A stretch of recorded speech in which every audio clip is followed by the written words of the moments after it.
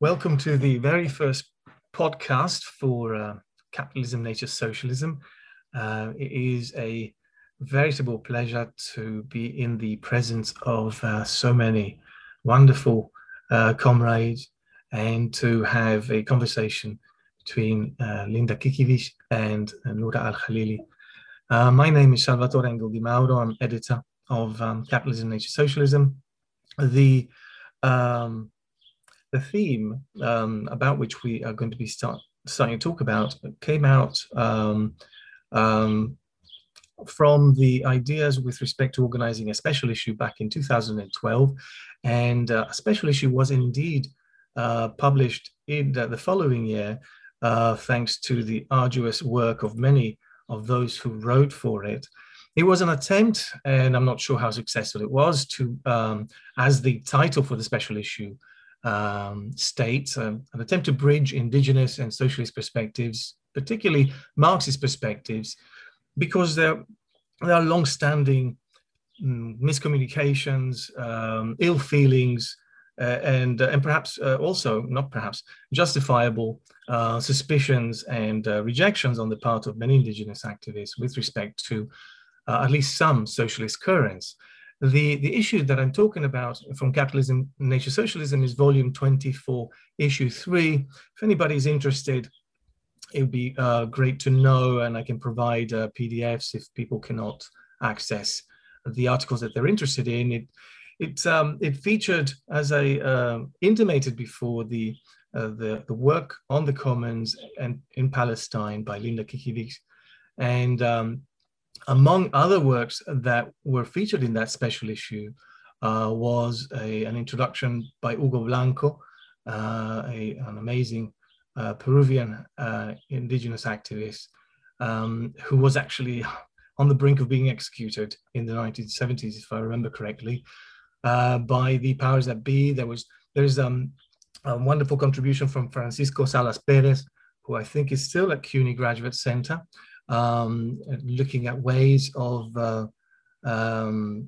merging Marxist insights with indigenous materialism or indigenous forms of materialism. Then there were other amazing contributions, notably by Nick Estes, who I hope everybody will know about him. He's one of the founders of the Red Nation and also author who has become very well noted for his very sharp work. And he wrote about Wounded Knee in that special issue. One of the first writings that appeared in Capitalism, Nature, Socialism from Nick Estes. And then finally, there were some white folks who contributed their own understanding of the problems, and also a very important work from the late Fred Ho, saxophonist who unfortunately is no longer with us, and who also had some very important insights to share about how to go about having a convergence between these many different indigenous movements and these different socialist currents, and how they have so much in common. So I would like then to, and I'd be more than happy to at this point, especially to cede the microphone to Linda Kikiewicz to finally get started on this very important conversation on the Commons. Thank you so much. Thank you so much, Saeed. It's such a pleasure to be here, to be part of this podcast, this first podcast that we're putting together for Capitalism, Nature, Socialism. It's an idea that we have to make the conversations that we have in our writings in the journal and beyond far more accessible to folks who may not really articulate much with academia, but still have so much more to offer.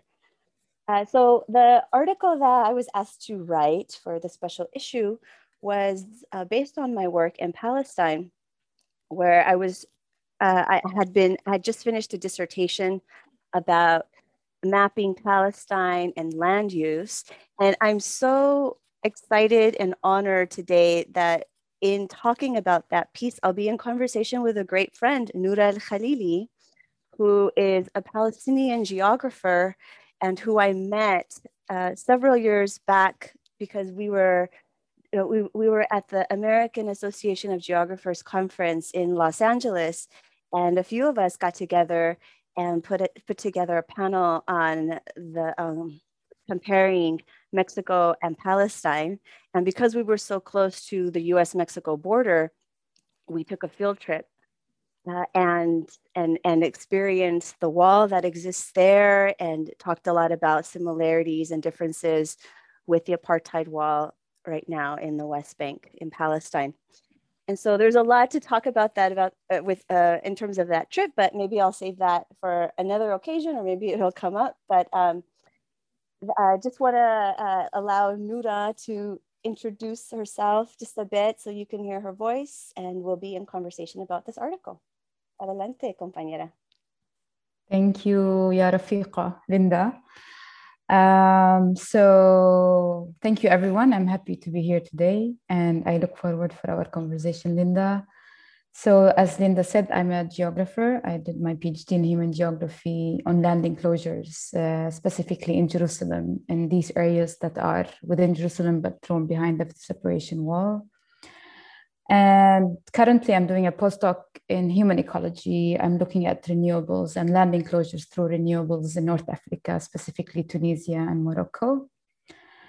I'm based in Copenhagen at the moment. And yeah, I don't know what else should I say. I stick to that. And as Linda said, yes, we've done this road trip together, and we've experienced borders together in Mexico. And the return, I remember it was a bit problematic. We were not allowed to come back to the US, and we have been, I don't know if we were in the same car, Linda, maybe not, you weren't with us, but we were kept somehow, they let us at the border, and they wouldn't let us somehow enter. And I was with another Palestinian friend, so we were really experiencing similar situations that we somehow experience in Palestine while crossing borders. And I guess let's devote the time for talking about your work, and then we could have our conversation on how we both experienced our work on the Masha, the commons in Palestine. Yeah, that sounds really great. Because I'm very happy that you brought that up about your work too, because I want to also point out, after we talk about my article, like what you've also written, if that's okay with you. Yes, of course. Yeah, wonderful. Totally. So maybe I can begin by just giving a very brief overview of what the article was that I wrote, and then maybe we can talk about it and then see how it jibes with your work, and also with real questions on the ground of why this question might matter. So the article that I wrote for the special issue, Bridging Indigenous and Socialist Perspectives, is an article entitled "When the Carob Tree Was the Border," on autonomy and Palestinian practices of figuring it out. And I got the title "When the Carob Tree Was the Border" from a conversation I was having in Palestine while I was doing my field research. I was interviewing geographers and advisors who worked a lot on the peace process, the so-called peace process between the Palestinian leadership and the state of Israel since 1993 forward. Very famously, Palestinians did not have a big map-making impulse or cartographic institution. And so very famously, they were signing Israeli maps. And this is something that Edward Said, a late Palestinian intellectual, was very concerned about, and talked about the need to countermap. And he's one of the very first people that we know as geographers who came up with that now very famous term in the field of critical cartography within geography, countermap.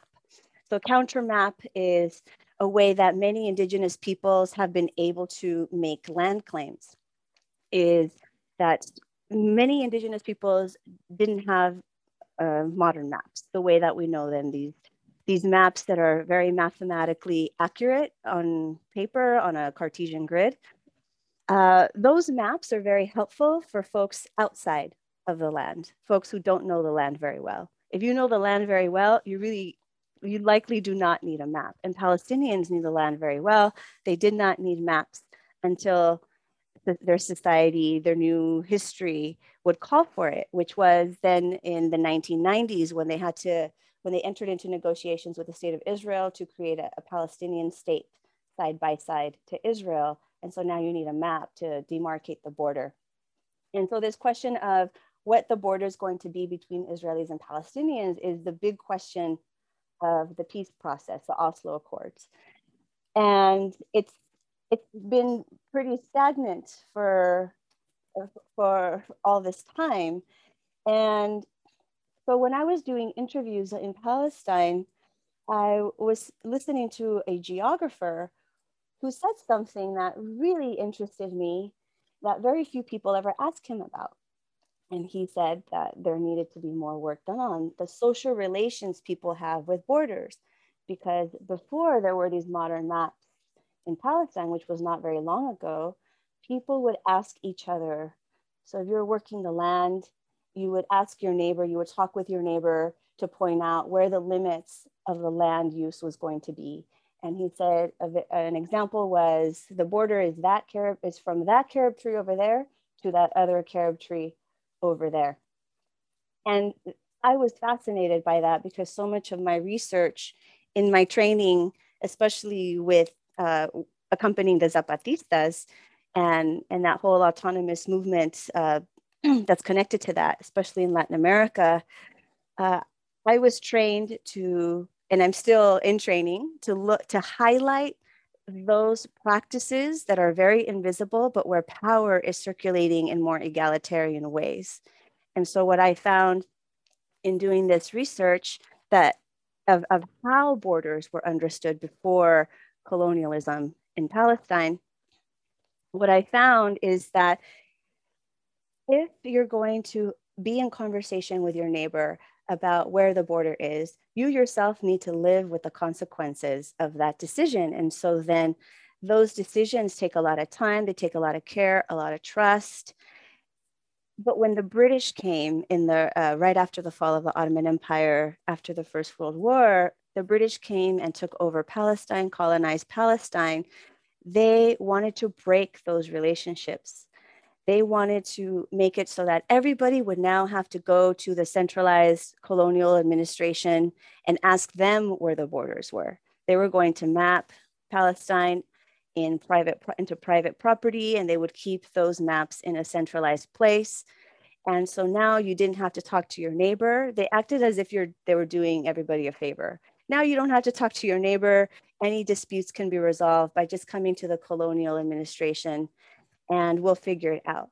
And so then what that does is it removed power, exercises of power from below, from everyday people up to a concentrated administration that would have then power over people. So there's much more to say, but I'll leave it at that for right now in terms of the summary of the article. Yeah. I don't know, Noura, maybe you have any questions on that or anything that might have triggered your imagination. I have to say that the article I wrote was really very much inspired by what Linda wrote. So I've written it later.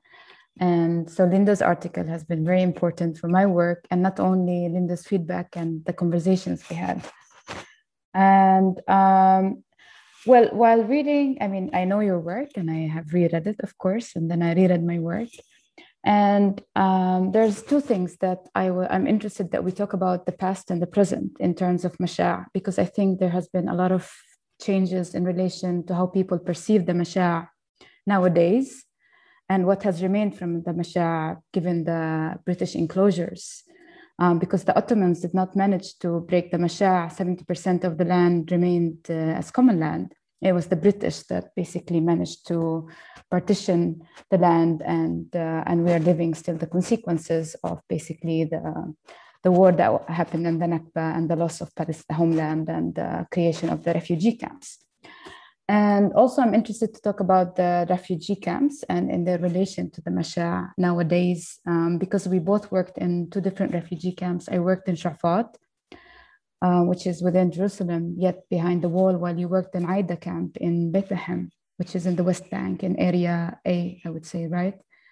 So would you like to talk about the Mashaa through your work? Maybe the contemporary. I would like to know what was your experience with the people that you've been engaging with in Haida camp, and how did the Mashaa come up in the contemporary while you did your fieldwork? Yeah, the Mashaa. Mashaa is the closest Arabic term, I believe, that exists for the commons. So this question of the commons in Marxist movements and anti-capitalist movements has been very important, in that with the growth of capitalism, what was very important for that to happen, for capitalism to grow, was to dispossess people from access to land. And a lot of land access before capitalism all over the world, and especially in outside of Europe, but I imagine within Europe. I'd love to learn more about these histories in Europe. But for sure in the Americas and in Palestine and neighboring areas, there's land that was not held as private property, which is a big reason why colonizers would come and call us backward, because we didn't have a concept of land as private property. And so that's very strange to think about for those of us raised in modernist schools. Like, well, how else do you relate to land if it's not as an object of private property? Well, when we listen to stories about many people who are still around who have this experience of working common lands, and there's many in Mexico, although that's being eroded quite a bit. The ejido system is what it's called in Mexico. It's land that people have access to, but communities themselves decide land use rights. So every couple of years, according to changes in family size or village needs, people will have land redistributed. And of course, according to quality, and the long discussions about it, about how land will be used. And it's important because it makes it so that you always have access to land. So even if you're not employed, even if you can't find a job, you'll not starve if you know how to grow food, for example. You can also, land access is also important for housing. It's also important for maintaining community security. A lot of those very basic life-giving processes start with the question of land. And so when capitalism was beginning to grow, and still what it needs to do is make it so that we don't have access to land, so that we all are forced to sell our labor power for a wage, and then interact with money in order to do the life-sustaining activities. So in Palestine, when I was doing my research about what the commons were like in Palestine and what they are like in Palestine, I didn't find very much. I ended up, it was a lot of scholars who had done work on land from the Ottoman land codes, which was the middle of the 19th century. As the Ottoman Empire was falling, it needed to kind of like reinvent itself. And so it started to adopt a lot of modernist ideas, and the titling of land was important. And there was titling of land in terms of property ownership, but a lot of people, a lot of peasants in Palestine and neighboring Lebanon, what is now Lebanon, Syria, before all of these borders existed, they would use the land, they might title it with a notable person or a local person, but they themselves wouldn't hold it as private property. And that was so that they could avoid paying taxes to the authorities, and to also and avoid conscripting their children into the military. And so there was a lot of local use of land, a lot of local uses and customs that are pretty invisible in a lot of the colonial records, except for the times when they talk about how the colonists hate the common lands. In Palestine, the commons was the greatest obstacle for British colonialism. And there were even the Arab revolts from the 30s, the latter part of the 1930s, had a lot about this in the colonial documents, talking mostly about how as the British were coming in to map out land, to make it private property, to have perfect borders and all of that, they were encountering resistance because peasants, Palestinian peasants, many of them not literate, incredibly intelligent, were able to see that whenever they saw a pattern, that whenever there was land that was, as the, it's called in the British, it was quote unquote settled, title was settled to it, then Palestinians would be dispossessed from that land. Many European Jews would buy it, or just Europeans in general would buy it, and then kick out the local population. And so then with the revolts that took place in the 1930s, they're in the British documents, they're talking about how these peasants keep breaking the cartographers, the surveyors' instruments, making it impossible to map a lot of the land. And what I ended up finding in this article is that the reason why there's a West Bank as we know it, why the UN would later not partition the West Bank into the state of what they were suggesting would be the state of Israel, was largely because of that defense, because peasants didn't allow the British to map there. And so I found this, and I was not really surprised, sadly, that there wasn't a lot about this in Palestinian studies or in the academic or activist literature, largely because much of the literature has understood the peasants themselves were backwards, that it's the notable urbanites, Palestinians who spoke like 5 different languages and were very cosmopolitan. Like a lot of the history is focused on urban, more modern Palestinians and not peasants. But there's so much incredible history about what peasants have done, and being able to understand what the whole surveying scheme was doing and the question of land was really important. And I argue it's the at least why we have the West Bank still as Palestine is because of this resistance. So what I found in my work was that, one, there's a lot of fascinating history on the defense of the commons in Palestine. And sadly, in the academic and activist literature, I didn't find a lot about it. But it looks like it's changing. And I was very excited to learn about your work, Noura, because my piece in Capitalism, Nature, Socialism is mostly focused on the pre-1948 existence of the commons. In my fieldwork in Palestine, I found that not too many people knew about it in that way, but we're starting to become interested, especially because when we think about the question of having to go to work to get money to buy food, to pay to sell your labor power for somebody else so that you can get money just to buy food or to have housing.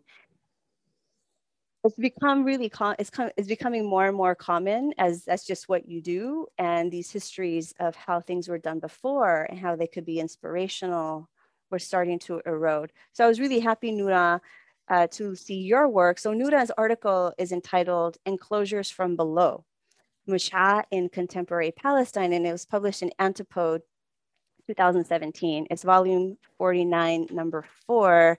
And Noura, I wonder if maybe we can move it on to you, because what you did in your work is talk about the subtitle of your article says, the Musha in Contemporary Palestine, what you found out about the way that Palestinians themselves today think about the Musha, relate to the Musha. I wonder if you might say a bit about what you found. Okay, I will speak about my work, but I thought maybe in the camp, people also relate to the camp as a common space, no? I mean, I think camps have this different relationship among like people, how they relate to each other, and there's no difference between public and private space and the rooftops. So I thought that was very interesting in your work. It seems this is like the new commons in the camp. I'm not talking about the cities, it's very different within the urban space of the West Bank. Would you like to talk a little bit about maybe people's relations in refugee camps, specifically Aida? And then I can speak about what I experienced in Shafat. I love that question so much. When we think about the commons, usually we think about land. We think of, and sometimes sometimes in Western thought, it's understood as an object still. So there's a very famous essay called The Tragedy of the Commons. And the writer talks about the commons as an object, as resources, as things. In my piece, and what I find more helpful to understand, a more helpful understanding of the commons is to understand the commons as a practice, as a social relation. It's not an object, it's the way that we relate to what is common. And in the case of land, what is common lands or grazing or orchards, things like that.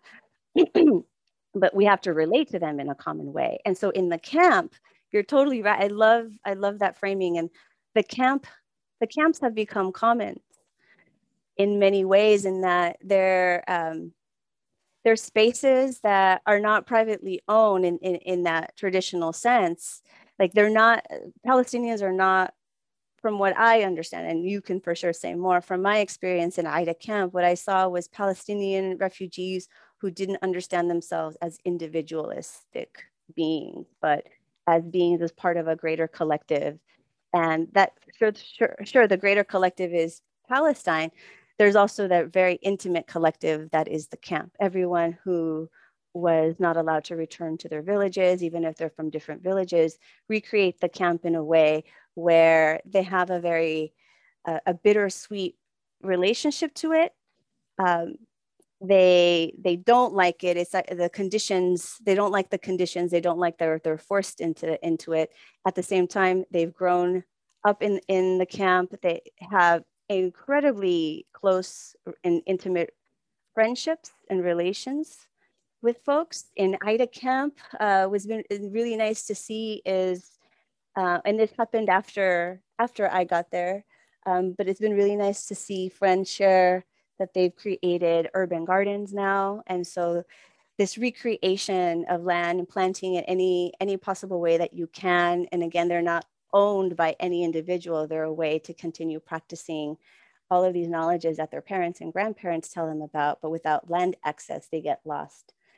And so that's one way that I've seen it being recreated. For sure, it's a common space in that it is a practice as a collectively shared space, and not as like in suburbs or even in the United States.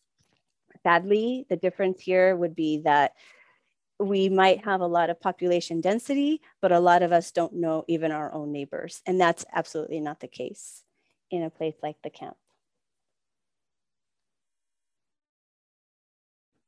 Maybe I can speak a bit about what I experienced in Sharfat. Sharfat is the only camp that is located within Jerusalem. Now it's thrown behind the separation wall, and it's completely suffocated by the wall, and it's somehow surrounded by 3 settlements. Well, given that it's going these extreme situations, what I encountered in my fieldwork, that the contractors who are basically from the refugee camp of Sharfat have noticed that there are some remaining common land, and that has been basically squatted, let's say, taken by those contractors, and they have constructed unlicensed buildings in it in order to host the displaced people from Jerusalem. As you know, people in Jerusalem, Jerusalemites, are not allowed to expand. They can't, they're not allowed to expand exactly within the city. So they need to find an alternative to their extreme living conditions. So these areas, there are different areas behind the wall that are still within the Jerusalem boundary, have become their shelter from basically being displaced, forcefully displaced. And given that they cannot go live in West Bank, so they need to find areas that are still within Jerusalem in order to maintain their Jerusalem ID cards. So the commons have been basically partitioned and broken into private pieces, and they have been used in order to build on them these massive unlicensed buildings that are hosting the displaced Palestinians from Jerusalem. That's why I call it enclosures from below. The reason I've met with different contractors, and for them they are defending the commons, and their argument that if we do not do that, then they will be seized and taken by the Israeli authorities for the expansion of the settlements that are around this camp. So this is a very complicated argument because they think that the Palestinians in Jerusalem are completely forgotten by the Palestinian Authority. There's nothing that the PA is doing for Jerusalem. And the refugees also are completely forgotten as well. So they think that what they're doing is an Amal Watani, a national act in a way, as a way to protect the land. The sad part is that this land is no longer a Masha' land. It has become privatized land, and it's used for a commercial way of getting money and profiting. And this has also broken the common way of living within the camp. So the contractors who have become basically experts in doing that and gaining money, it created some sort of different class formation within the camp. So it has broken also this common sort of social relations among the refugees themselves. And if you are a contractor, then you have become rich and you can move out of the camp and live in one of these buildings. Or maybe there's another area where those who have managed to profit from this act to build a bigger house around the camp. So there has been a lot of changes in the nature of the camp and in the nature of the land. And I cannot judge them because I am not living there. It's very horrible and it's very oppressive to live in that refugee camp. It's one of the hardest situations, I think, in relation, like in comparison to other refugee camps in West Bank and I don't know about Gaza, but let's say West Bank, Shafat camp. And so it's a way for them to survive and to maintain some space around the camp and not to kind of resist their suffocation by the settlements that are surrounding them. So it is a very sort of contradictory situation between defending the commons by privatizing them and using them for profit, which is the opposite of what was the struggle before, let's say before 1948, when the peasants were basically defending the commons to keep them as commons. But now the struggle has become defending the commons in order to partition them and to keep them from the Israeli land grab. But we have to build on them because it's not only in Shafat, I think also West Bank. Now people are afraid of empty land. So if you have a land, you need to have a tabu. Tabu is basically the land ownership, because if you keep it without some sort of identification, it could be easier for the Israelis to, I mean, they already grab land without any excuse, even if you have a land ownership. But still, there's a lot of encouragement for people to somehow identify the borders, the boundaries of their land as a way to protect it from being confiscated and to build on it. So urbanization has become a tool for the Palestinians to protect their land and the commons, I would say. This is what I have noticed briefly to say. Yeah, so then we have a situation in Palestine where under such a brutal occupation, and the occupation Israeli follows a very liberal modernist logic, or at least it likes to show that it does in terms of laws and in terms of court. And it uses these laws in court to say, look, all of this land was not titled. There was no private property. And so we're going to just take it over. And so then what that does for many Palestinians is say, oh, shoot, we really need to title as much land as we possibly can, or too bad that we didn't title all of that land back in the day. And a lot of the time what gets erased from that lamentation, it's a real lamentation, but what gets erased from that is that in the end, it really is violence that's doing this. Like the facade is law, but Israel will do whatever it can. It will use legal means if it's more efficient, if it's more effective, or it'll use violent means according to, and Israel, of course, is not different from any other state that would do it. The United States does this all the time. It uses discipline or control or just outright violence according to what's going to be more efficient for it. So then we have this situation in Palestine where we begin with the violent violent, I don't even want to call it encounter. We begin with violence, violent domination, colonialism. It takes as much land as possible. And in fact, there was very little land that was actually settled and titled by Europeans before the state of Israel was created. Most of the state was created through war. Very, very little, like less than 20% was created through actually buying land. And so then we have that situation. And so then what you're describing about the contemporary moment is that we have this refugee camp that has land that was not titled, land that was understood as common land, that was related to as common land, that is now, in order to protect it from further encroachment by Israel, then gets titled into private property. I can totally understand that as a strategy for sure, like to maintain Palestinian land. What worries me when we do this, and it's actually common all over the world, from the counter mapping projects I've followed with indigenous peoples trying to, use the law of the oppressor against the oppressor, that strategically it could be super helpful. A lot of the time, though, it's not done strategically, like with a bigger goal that guides it. And what ends up happening is a lot of indigenous movements end up actually believing that land is an object to be owned, to be controlled, and then no longer practice those relations in common anymore. And so then, like, what worries me a lot when we do the counter mapping, and from what I've seen, and many of us geographers who help counter map as well, this is very common for us to see, is that we're very happy to assist and support with counter mapping.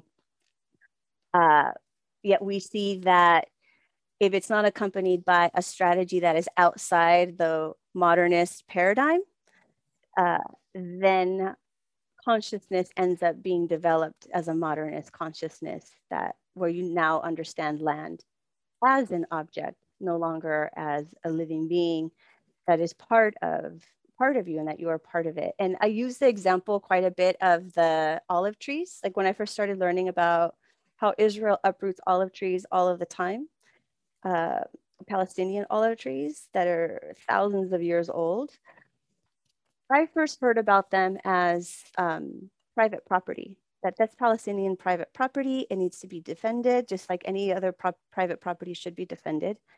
But then when I went to Palestine and I started to listen to especially peasants, but not just peasants, but many people, they would talk about olive trees as members of the family, not as objects of property.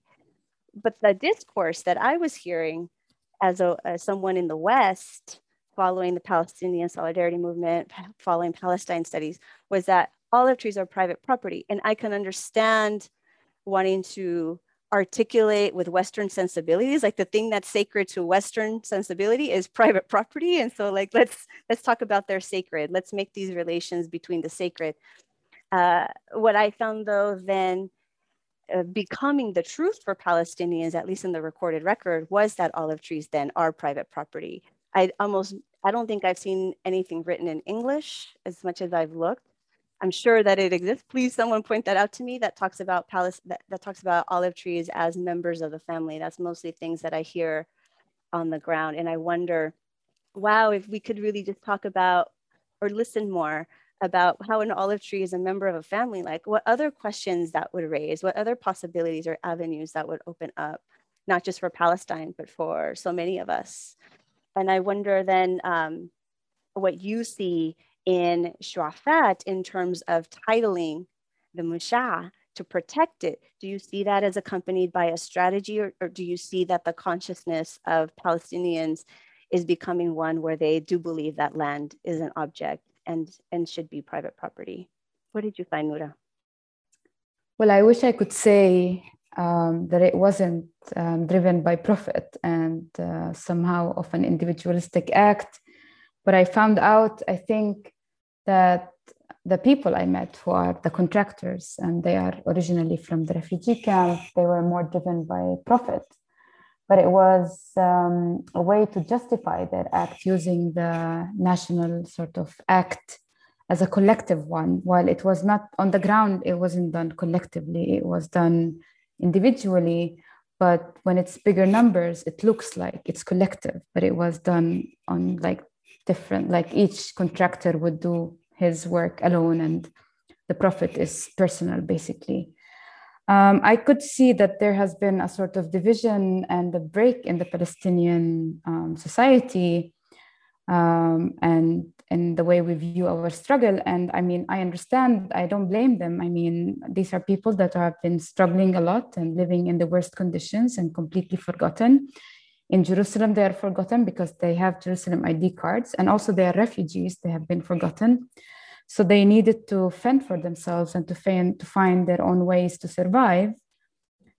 When I used to go to the refugee camp, it is really hard to live there. I mean, you have the wall surrounding you, and behind the wall, you have like 3 settlements around you, and the spaces keeps on getting tighter and tighter and tighter. And of course, you don't have any infrastructure. And so it is a way to survive, but that's very sad that, you know, you become like the struggle for liberation and the way we relate to land is becoming very minimal. It's more about surviving on an individual level. So, but this is a case. I mean, that does not represent every Palestinian. I mean, now we could see that there's more like the latest, what has been happening in 48 Palestine and in Sheikh Jarrah and West Bank. Actually, you see a sort of another, like there's a new wave of this kind of collective sort of struggle that people are somehow uniting as Palestinians, regardless if you are a Palestinian of Gaza or West Bank or 48 or Jerusalem. So it's not static. And I think every specific area has its own sort of situation. So we cannot generalize that this is the case for the rest of Palestine. But this is what I found, and that was in 2014-15 until it got published. That was 2017. I don't know what's happening now in Shafat. I didn't have the opportunity to revisit. But I know that these buildings that have been constructed are under constant threat by the Israeli authorities to demolish them because they're not licensed. So even if you live there and you're a fragile element, I mean, at any moment you will be evicted again from these also oppressive sort of urban buildings. And so it's not a solution, it's just a strategy for now. Maybe these areas would be also taken out of Jerusalem completely and handed to the Palestinian Authority, and then all the people living there, because they hold Jerusalem ID cards, they would need to go back into the city of Jerusalem. So they will be empty buildings, maybe a city of birds. And that's one of the contractors. He told me a story that if the Israeli authorities hand these areas to the Palestinian Authority, then these buildings, these humongous, like enormous buildings would become empty and they would become a city like filled with birds and like somehow completely left out. Maybe then they will be used as a common space. I don't know. I mean, the thing that nothing is static and things keep on changing because the situation is always somehow changing and the violence is always there and it's becoming more and more heavier. So,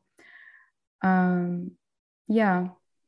Thank you so much for that. Oh, I'm sorry, Noura. No, I'm just returning back in time to that period when I was in Shafat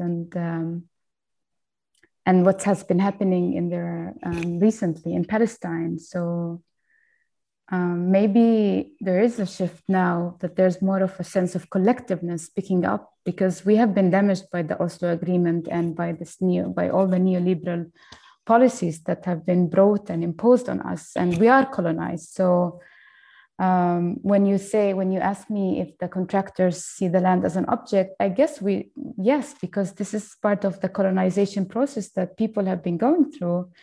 So even the way that you relate to land changes maybe unconsciously. And because the conditions are so hard, so it becomes a mode to survive. but the new generation, I mean, a lot of the young people are basically aware of all this, and they are somehow acting collectively and somehow rejecting all this neoliberal paradigm and against the Palestinian Authority. And so this is another thing, you know, people are also are voicing their discontent and annoyance with the Palestinian regime that we have. And so how do we move towards decolonization, and what do we mean by decolonization on the ground and more conceptually? Because conceptually, we don't want borders, we don't want any state, but on the ground, I don't know, what would that mean? Yeah, that's so real. I love so much this space, and in that it is a space right now that we're hosting on the podcast with Capitalism, Nature, Socialism, because we're able to have these kinds of conversations that are far more advanced level about, you know, questions about decolonization and the challenges that Palestinians are going through, without even having to have the conversation of the Palestine 101, where we try to convince everybody that Palestinians are deserving of dignity and all. Like, we're way beyond that, which allows us to have conversations like this with a lot of compassion and a lot of self-reflection. Like, you know, when you talk about when you're in a condition of colonization, you do get removed more and more from land, and that really changes your consciousness. And I speak for myself too, as someone whose ancestors, very close ancestors, are Native American. And, you know, I myself, only in Palestine and in Chiapas, learned about the different ways of relating to land. I didn't learn that here in my upbringing in the United States. Because what colonization does really is has us become other people. So, which is why I think your piece is so important, your work, because these are the folks who are privatizing the commons in Shuafat are refugees, and their family line is peasants. They've worked with land. And now then, what kind of transformation do we all undergo in terms of the type of people we are, who we become, and what we value when we're under these violent conditions of colonization? And so then, how do we understand that with a lot of compassion, while at the same time have hopes that we can all do something different? Not just Palestine, obviously, because the whole world will need to change in order for us to really get justice in Palestine. And that begins with all of us. So why don't we open it up in the last few minutes that we have to any questions, any Q&A from folks that are joining us here in our conversation. Any questions that you might have about Palestine that maybe we took for granted and didn't clarify, because this is a topic of course, very close to Noura all her life. And so we may be saying some terms that we didn't define. So please, this is a time to allow us to clarify anything or any thoughts that anyone might have about the commons in general, whether it's in Palestine, in the region, or where you live or where you're from.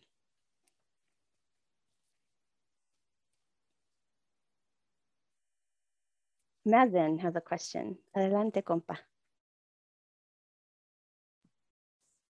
Hi, thank you very much for this conversation. This is really thought-provoking and thought-stimulating. And as you mentioned, Linda, this is far way advanced than the common conversations that are had about Palestine usually. I have a couple of questions that relate to the commons generally, but specifically in relationship to Palestinian history. But before I ask my questions, I want to mention your article in the Annals on counter mapping. For those who are interested in counter mapping, you should check it out. It's a fascinating article. I learned a lot from it, and it also speaks to the what could be done on the ground, so to speak, when the ground is not necessarily the literal ground, but a very important ground of contention, which is how to draw boundaries and where to draw boundaries and how to erase villages and not to erase villages. I was wondering if there's anything in the colonial discourse about land, not in terms of property, but in terms of development, that has allowed its expropriation. I know that in the case of British colonialism, development has been very much in the strategic discourse of expropriating land, dispossessing indigenous people of their land on the ground that it has not been developed, or it has not been developed efficiently. And development, of course, is so wide a concept that, you know, an olive tree that has been maintained for 1,000 years is not development. Development is something that is defined by the colonial liberal capitalist framework. But also a Bedouin village is not development. I don't know if you've learned recently about the forced expulsions in the Naqab. Whole Bedouin villages are being raised to make space for development. So I was wondering if this question of development, which is of course also in the foundational myth of the Zionist project since the 1880s, a land without people, if it has been part of the colonial process of expropriating and privatizing land. And my second question pertains to the Mexican ejido, which is a kind of a commons created by the state, kind of a restitution for indigenous farmers who have been kept out of all the large latifundias. So how, I know, Linda, that you have done tremendous work comparing Chiapas and Palestine. How does the Mexican ejido compare with the Palestinian Masha' or Musha'? And recently, in fact, ejidos have been undergoing something similar to the titling that you have spoken about in the camps, to allow the incorporation of ejido land, which is legally owned by the state, so to speak, but given to communities to have access to use it. But it has a kind of a smuggling in privatization of ejidos, circulation through land markets. So I wonder how this compares with the Musha'. Those are really great questions. I wonder, Noura, please feel free to jump in. In terms of the question of development in Palestine, actually, that is what most of the literature on the Musha' has to say about it. It's actually it's fascinating.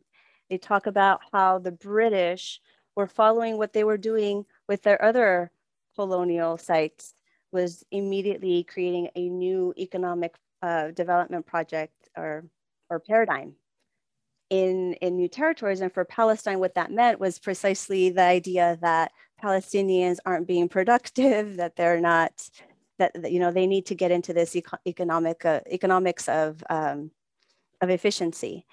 And so that was very much the British pull to create these cadastral maps, the private property maps, along with European Jews who wanted to buy land there because they were finding how difficult it was. So it's those two things. A lot of the time in Palestine studies, we learned that it was mostly European Jews, like they were the reason why the British wanted to create these maps. But the British were creating these kinds of cadastral property maps in all of their colonies. And they had this idea, precisely as you said, Nazin, the idea that the land was not being used effectively enough.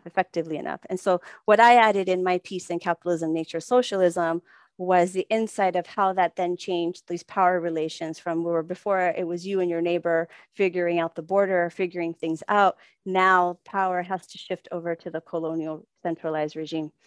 So the other thing too is the ejido. So yeah, in Mexico, the Mexican Revolution of the early 20th century, they say that the one great success or legacy of the revolution was the state's establishment of, or the protection of common lands. Because the Mexican Revolution itself was fought in a moment when foreigners owned like half of Mexico. And so that was a liberal period. What we get with the Zapatista movement that we know of today of the neo-Zapatistas of the uprising of 1994. Their uprising came precisely because when the North American Free Trade Agreement was being signed between Mexico, US, and Canada, Article 27 of the Mexican Constitution, which is what protected the ejido, was to be removed from the Constitution so that land could be privatized. And so this is why the Zapatistas declared a self-defensive war against the Mexican government. And it's what allowed them to grow in the years before the uprising. And they were able to take back a lot of land. The ejido itself, though, has been contradictory for many indigenous peoples on the ground, precisely because it's something that is, the intermediary is the state between them and the land. And so it has been controversial in that way. And so then the question then becomes how to use law strategically or tactically, really, like as a tool, as part of a bigger strategy to live otherwise. That becomes then the question, and it's uneven in terms of the ways that we see it on the ground. Since NAFTA, what has happened, exactly as you said, Mazen, is that a lot of ejido has been privatized. Like there are now like subdivisions and gated communities that call themselves ejido, whatever, because that was the name of the land before, but now it's something completely different. I don't know, Nura, if you might have something you'd like to add? No? No, thanks. Yeah, I think you said it, yeah. I think we might have time for one more quick question because Nura needs to. It's okay. I mean, if people want to ask, I can stay a bit, no problem. Yeah. Oh, perfect. Wow. What a treat. Thank you.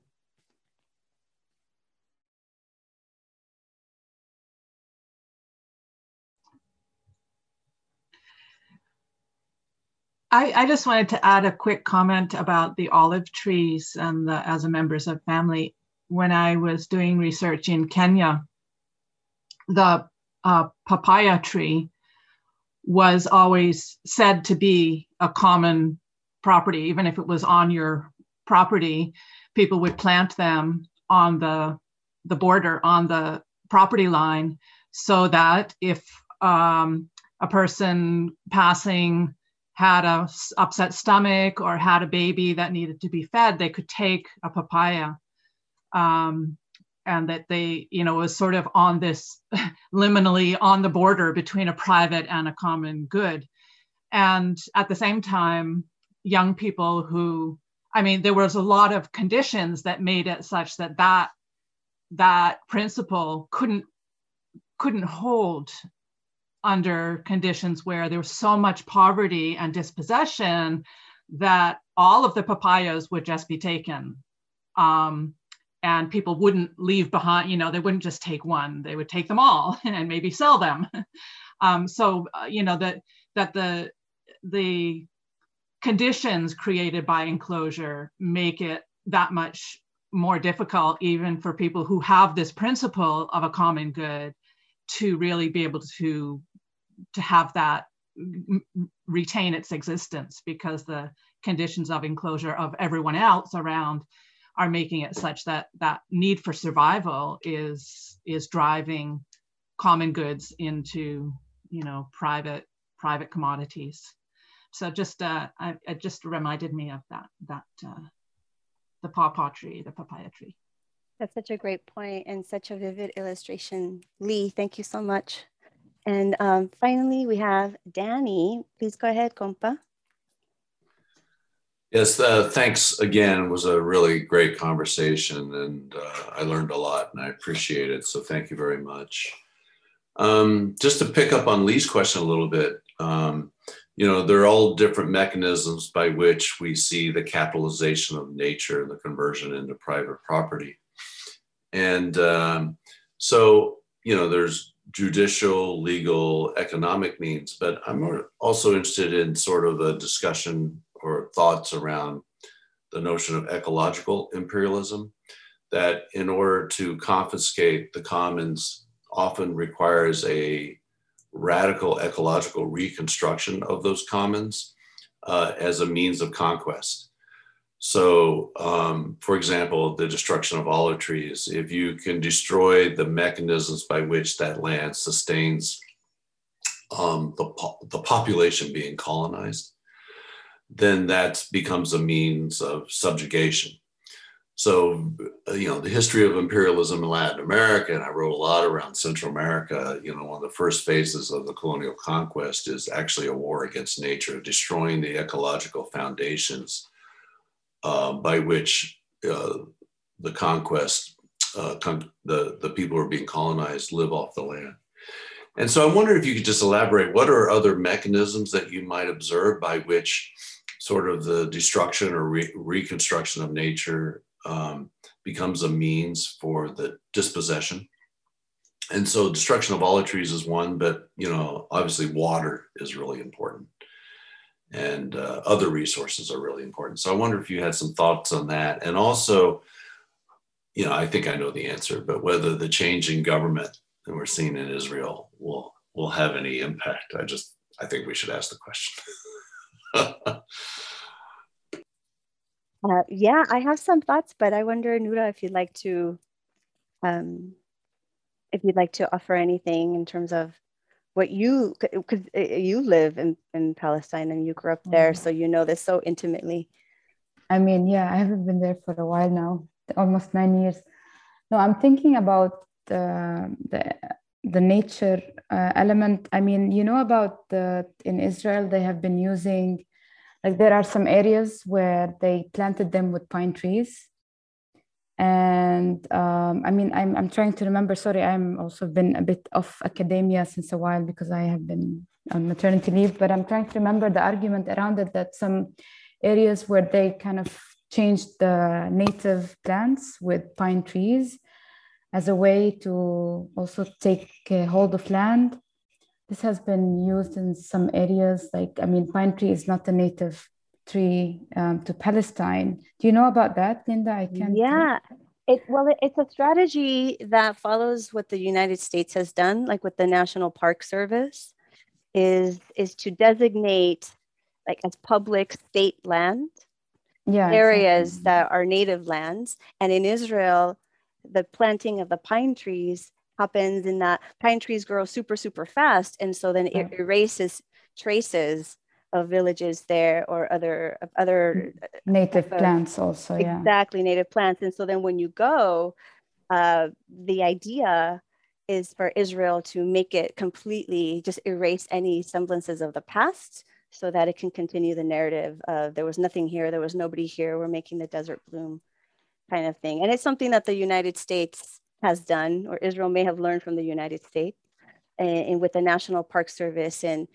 in making this distinction between nature and humans, and saying that they're preserving nature because humans don't know how to be with nature. Although, of course, indigenous peoples had traditionally had a very respectable relation, and still for many of Native peoples who are still in struggle with the land. Actually, yeah, so they kind of use it as greening, like nature that has been left arable and arid. But actually, on that, in the same camp, refugee camp, the Shafat camp, they had pine trees around them. And what they did, they cut the pine trees because they said that this is planted by Israel. And then they took over the land and they built on it.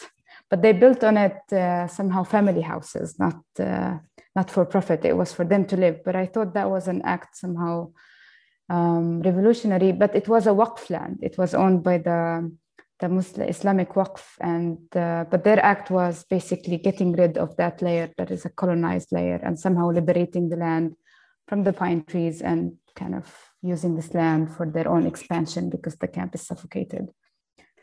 Yeah, so yeah, that's an example. That's a beautiful example. I didn't know about that with Shafat. Yeah. What do you think about Danny's second question about the new regime? Or if it's this regime, or if a new regime would help alleviate the situation? The Naftali, well, I mean, it's worse for sure. I mean, what would I mean, this is he's worse than Netanyahu. I mean, I don't know what more to say. I think I mean, all the statements that he has been saying about, yeah, it's okay to kill Palestinians, it's okay to kill Arabs, and it's just a similar taste, but like stronger than Netanyahu, let's say. I mean, I don't think it's going to be any better, of course, worse. What do you think, Linda? Yeah, I think it's always a good question to ask and to make clear about regimes, because yes, for sure in Israel there are debates. There are the more liberal Zionists, and then there are the more conservative Zionists, and their main debate is over whether Israel should have settlements in the West Bank. It's not really about should Israel have been created through the ethnic cleansing, genocide, and continued genocide of the Palestinians. And that has to be, I think, the question. The whole question of how is it that victims of empire are now working with empire in order to survive? And I think that has to be a question for all of us. I think this is why Palestine is so important, because it forces us to ask this question of ourselves and of our movements. And do we want to become equal to our oppressors? Because when we become equal to our oppressors, we become oppressors. We become somebody else's oppressors. So this is a question that doesn't seem to be asked in Israel by any of the dominant political streams. For sure, there are some anarchists in Israel, and there are other folks, more orthodox, who do question that, even just the idea of whether the state should exist or not. But it's like in the United States, you have like Obama, a neoliberal with a smiley face, or you have someone like a George W. Bush or a Trump, especially Trump, who is not very sophisticated and is in his policies. So then, there are different openings and closures for movements according to who is in office. But at the end of the day, they're fighting over preserving a status quo that is extremely unjust and genocidal. So I don't have any faith in any of the regimes. Mazen has a thought. Maybe we can leave Mazen with the last word. Oh, okay. No pressure. Just a quick follow-up. I think the difference between most mainstream Israeli politicians regarding Palestine is how quickly, viciously, and totally the population should be removed. And it's a matter of gradations. But notwithstanding the hopeful signs of Israelis and Palestinians coming together to oppose the Israeli genocidal state, there's something interesting about the Bennett phenomenon, which is that he does not subscribe to the ridiculous illusion of the two-state solution.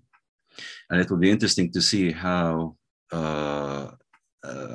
someone who is not participating in that discourse would play in the international, the never-ending debate about the two-state solution, which has become really obviously a ridiculous thing to even ponder. Now, of course, a one state could mean one apartheid state, or one state, one binational democratic state. These are things to ponder for the long term. But I think that the Bennett phenomenon is interesting in that one respect, that we're going to have to hear a different discourse about the state or no state solution, which is the best solution. Thank you for that. Absolutely, Mazen. It is about the expediency of how quickly the genocide goes, how quickly the land grabs go or not. And there's just no more time to lose. It's something different has to happen. Well, maybe I want to thank Noura and everyone here, everyone who's joined us for our first podcast for Capitalism, Nature, Socialism. Thank you so much. And again, although this is the Capitalism, Nature, Socialism podcast, we have a lot of love for other journals, especially ones like Antipode. So please, and for the really great work that Noura has written in Antipode. So please do feel free to, or please go check out that piece. Again, Antipode volume 49, number 5, Noura's piece on the enclosures from below. And I'll pass it on over then to Syed to wrap up. Well, it's been an honor and very, for me, important learning experience to listen and to understand better. One of those situations that are just heart-wrenching, and that I'm not sure from our position what best can be done about, but at least starting to impart more information to more and more people as to how unacceptable this all is hopefully a good start, or at least to contribute to that end at the very least. I want to thank Noura Al-Khalili and Linda Kikiwicz so much for their wonderful presentations, their continuing work and efforts, and also everybody who joined in this conversation, and for the insightful questions that you've added.